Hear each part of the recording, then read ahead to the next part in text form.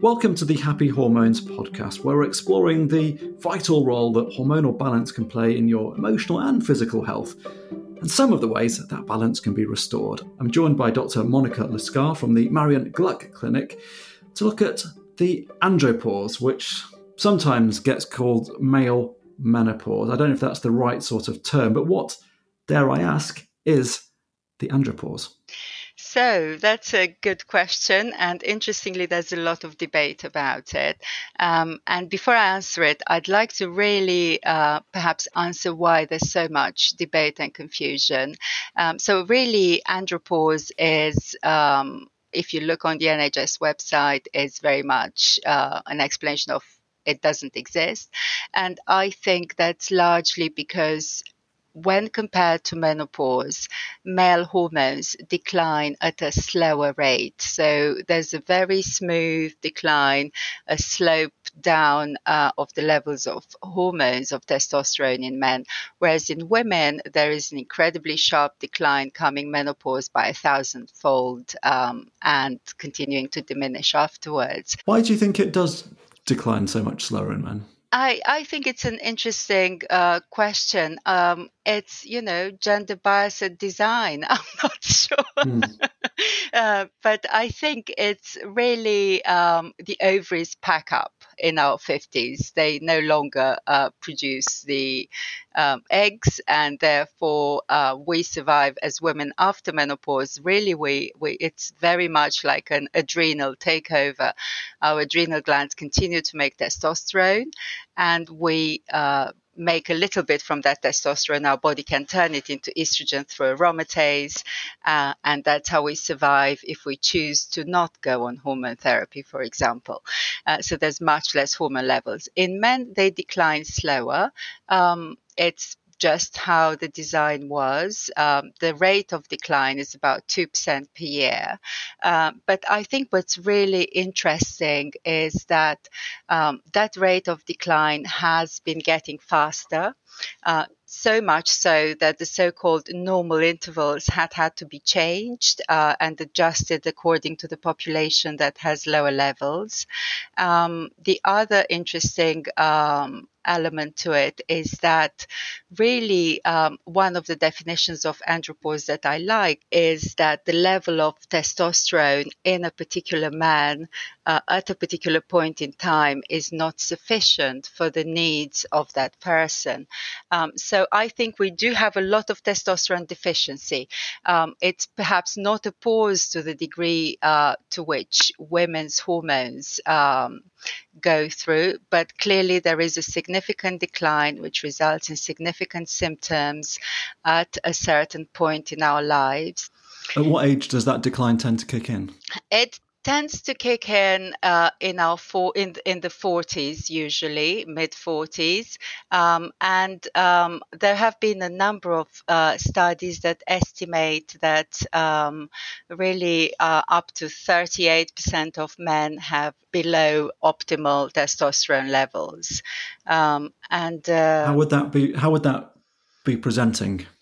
And the way it's presented, so again, hormone receptors are everywhere in the body. So it can present with low mood. It can present with tiredness, with a loss of muscle mass, with perhaps a sense of not being able to build the muscle mass that you're trying to work out and nothing's happening, with fatigue, with erectile dysfunction.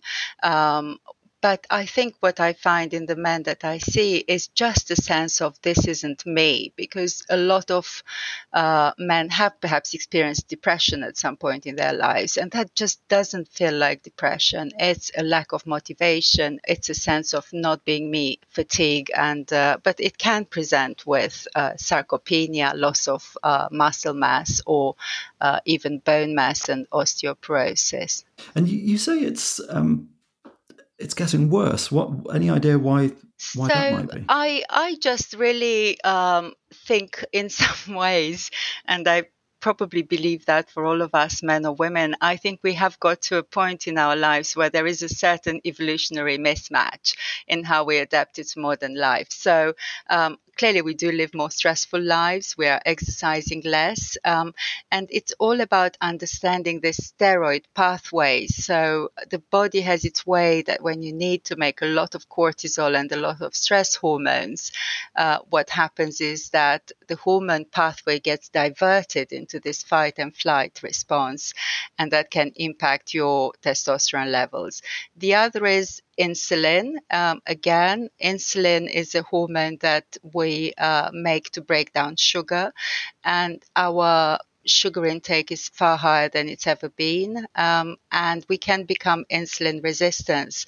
And when that happens, you have increased body fat, and body fat makes more estrogen. So that turns again the balance away from making testosterone into making estrogen, and you can have gynecomastia, so slight breast development and so on. So it's all about the pathway that the hormones get drifted into. But I do have to say there's a long list of conditions that, it's called hypogonadism. So aside from the lifestyle factors, obviously there are certain infections of childhood or later on. There's a long list of drugs that may include antacids or hypertensive medications. There's certain medications that can cause low testosterone. But I think the gap in a way in our management of low testosterone is that we look at hypogonadism, but 80% of those people don't have any of those causes that the textbook lists, and yet they have significant testosterone deficiency. And whilst, the level at which a GP may be able to prescribe would be a testosterone level that's below normal for an 80-year-old man. That's what, so it doesn't take into account your age, your level, your lifestyle and your story. And it's only when your levels are below the level of an 80-year-old lowest limit, then you may be considered for it. And well, I mean, there might well be these days. I mean, as a man in his mid-40s who is knackered at the moment, if I wanted to test this out, how do you monitor your testosterone? Is it a blood test? It is a blood test, and I think it's important to know that we have fluctuations during the day, so it's best measured in the morning. The levels wane towards the evening, and also we have seasonal variations in our testosterone levels, which tend to be lower in the winter and higher in the summer.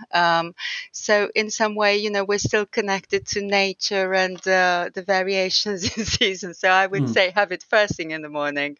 And and also there's a lot of data that shows that, in a male who feels bullied or dominated at work, the testosterone levels were lower. So we are responsive to our environment. But I do believe it's important to know, because then even if you're not considering hormone replacement therapy, there are clear lifestyle changes that we know they work. And I was going to ask you about that. So if someone comes in, maybe a man in his mid-40s who's tired and says, and they test positive for low levels of testosterone, the options are lifestyle? I always discuss that, and I think again it's about meeting the person where they are, and I really perhaps one of the best things about working in the clinic that we work is that we do get an hour with a patient, and I think a lot of us would benefit from an hour put aside to really talk through the history. So in that narrative you kind of find out where someone is on the health journey, how much processed food are they eating, what time do they go to bed, how much do they exercise, what's going on in their life, and then see how willing they are to change. But sometimes, and especially that's the case with diabetes or pre-diabetes, that's what I call a fat trap. So there is this influence of insulin on lowering testosterone, and low testosterone sometimes has been found to be a predictor of diabetes. And it's also another situation where actually you could get your levels checked through your GP if you're diabetic. it's much harder to lose weight if your testosterone levels are low. So there is a certain level that, depending on how low it is, that perhaps it's unlikely you'll achieve much with lifestyle or supplements. They can improve it by maybe, 10%, 15% at the most. What sort of supplements would they be? So I think, again, it's addressing, first of all, before supplements, I really am a believer in whole foods. And the reason is that, our environment is not supportive of healthy testosterone levels. So, the estrogen and hormones that are injected in meat and the genetically modified foods and so on, and also the plastics and the xenoestrogens, the artificial estrogens, that amount what about soya? Yeah, soya too. Soya, it's a bit complicated. It can have a beneficial effect in some cases, especially organic soya. It's a modulator of estrogen, so but it's probably best avoided if you want to increase your testosterone levels. With adrenal support, there's the B vitamins, the adaptogens, ashwagandha, but there's also prioritizing sleep.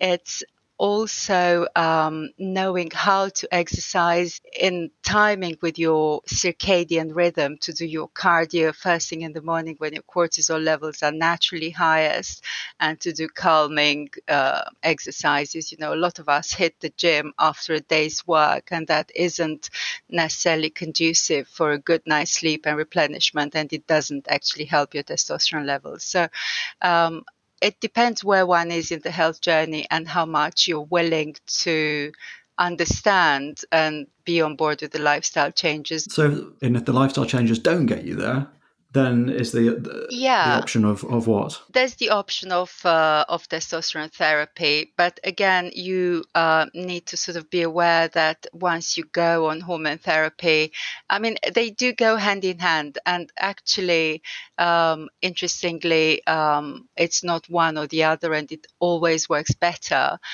when you eat whole foods and when you prioritize sleep and so on. But it's a lifelong commitment, and you need to, it's easy in terms of we use transdermal creams, again, when treatment is given through the skin, it does not increase the risk of clots, it does not increase the risk of heart disease, and we also monitor the whole hormone pathway.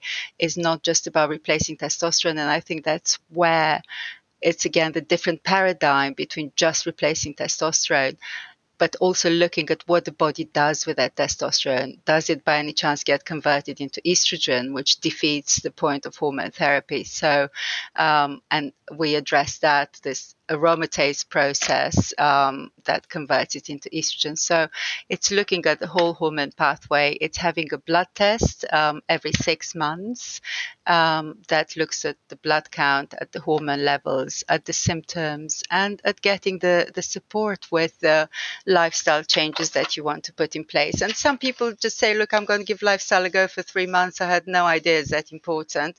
And they actually do quite well. For others that are actually pre-diabetic or diabetic, and they really struggle to reverse their diabetes, or perhaps they're not really at terms with becoming a chronic disease patient who's tired, overweight, and has no sexual function for the rest of their lives, you can actually achieve quite a lot. And some people, they can start with the hormones, they get the hang of the lifestyle, because it's very hard to motivate yourself to do all of that when you come with no energy, feeling depressed, no enjoyment of life, feeling sad and grumpy and so on, to actually implement all those lifestyle changes. So, and sometimes you start with the hormones and then you taper them off as the lifestyle changes kick in and you develop healthy obsessions, right? And is there a risk by having more testosterone that you might become more aggressive, or perhaps that you might have hair loss? So again, other sort of yes, side effects? there are side effects, and I think that is really, in a way, a downside of doing testosterone therapy the wrong way, without it being monitored. So in this pathway of metabolizing testosterone, there's certain metabolites like DHT, dihydrotestosterone, that is increasing the risk of hair loss. And there's certain supplements that can perhaps alleviate that, like saw palmetto and so on. But we do look at those. But what I want to say is that we aim for midline levels, right? That's the point of monitoring. So it's optimizing, it's not going overboard. And I often see those with people who take testosterone from the gym, or they buy it off the internet and no one monitors it and they end up having problems with it. But I think if it's monitored and the levels are optimized, it can actually be very beneficial. Can you tell me about a case or case studies of men who you have seen transformed by treatment? Because I have been a HIV doctor in the mid-90s, right? So I have been a doctor for 27 years. And I have first learned about testosterone from my patients. And in those days, it was just the beginning of antiretroviral therapy. And a lot of people were dying. They were cachectic, losing muscle mass. And a couple of them sort of became interested, heard on the grapevine that, testosterone. And of course, they were completely self-managed. And we did have cases, and that's anecdotes, but actually we also ended up prescribing it. I possibly wrote my first testosterone injection prescription in the NHS in the HIV clinic some decades ago. And what was really interesting was that a couple of those people not only began to rebuild their muscles, but they benefited from the anti-inflammatory effect of testosterone. I think that's what we often forget, is that hormones have anti-inflammatory effects. And some of them actually bought time with testosterone therapy for effective medication to come along. Certainly there are some authors out there that published on, HIV patients that had a similar story that's come out, a book which the title escapes me, but I could probably find it for you. It's by Nelson Virgil, that was one of his HIV patients, actually, that in a way survived HIV very early in the 90s, really solely because he used testosterone therapy, and possibly because of other lifestyle interventions and luck alone. You can't really know in a one case study, but other interventions really are, you see, the patients that I see are largely brought in by their wives, right? So their wives are my patients, and then, they feel better and more energized, and suddenly the husband can't keep up, right? So I see, vast majority are partners of my patients, and I find it really interesting. And that's, again, if you have any opinions, I'd like to hear, but there's a certain stigma around even measuring your testosterone or thinking about it. And so there's a lot of people who are perhaps trapped into this, lack of energy, lack of enjoyment of life. It's not quite depression, decreased ability to play sport, falling asleep after dinner. And they sort of either feel not seen, not heard by their primary care provider, or they're too embarrassed. Most men that I see tell me, I've been to one of those male clinics and I'm not into building muscle. But I just want to feel better. And, in a way, there is a middle way where you could look at, the scientifically proven interventions for exercise and food and supplements. And once you've got all the information, to perhaps consider testosterone replacement therapy. But again, we generally don't consider it in men younger than 45. And it's, it's potentially a lifelong commitment in a way. I have to say, it's absolutely fascinating. Dr. Monica Lascar, thank you so much for your time. And if you fancy some other episodes from Happy Hormones, we've got ones looking at the benefits and confronting the risks around HRT, perimenopause, and a sort of more broader chat around hormones and how they can be so important to your health.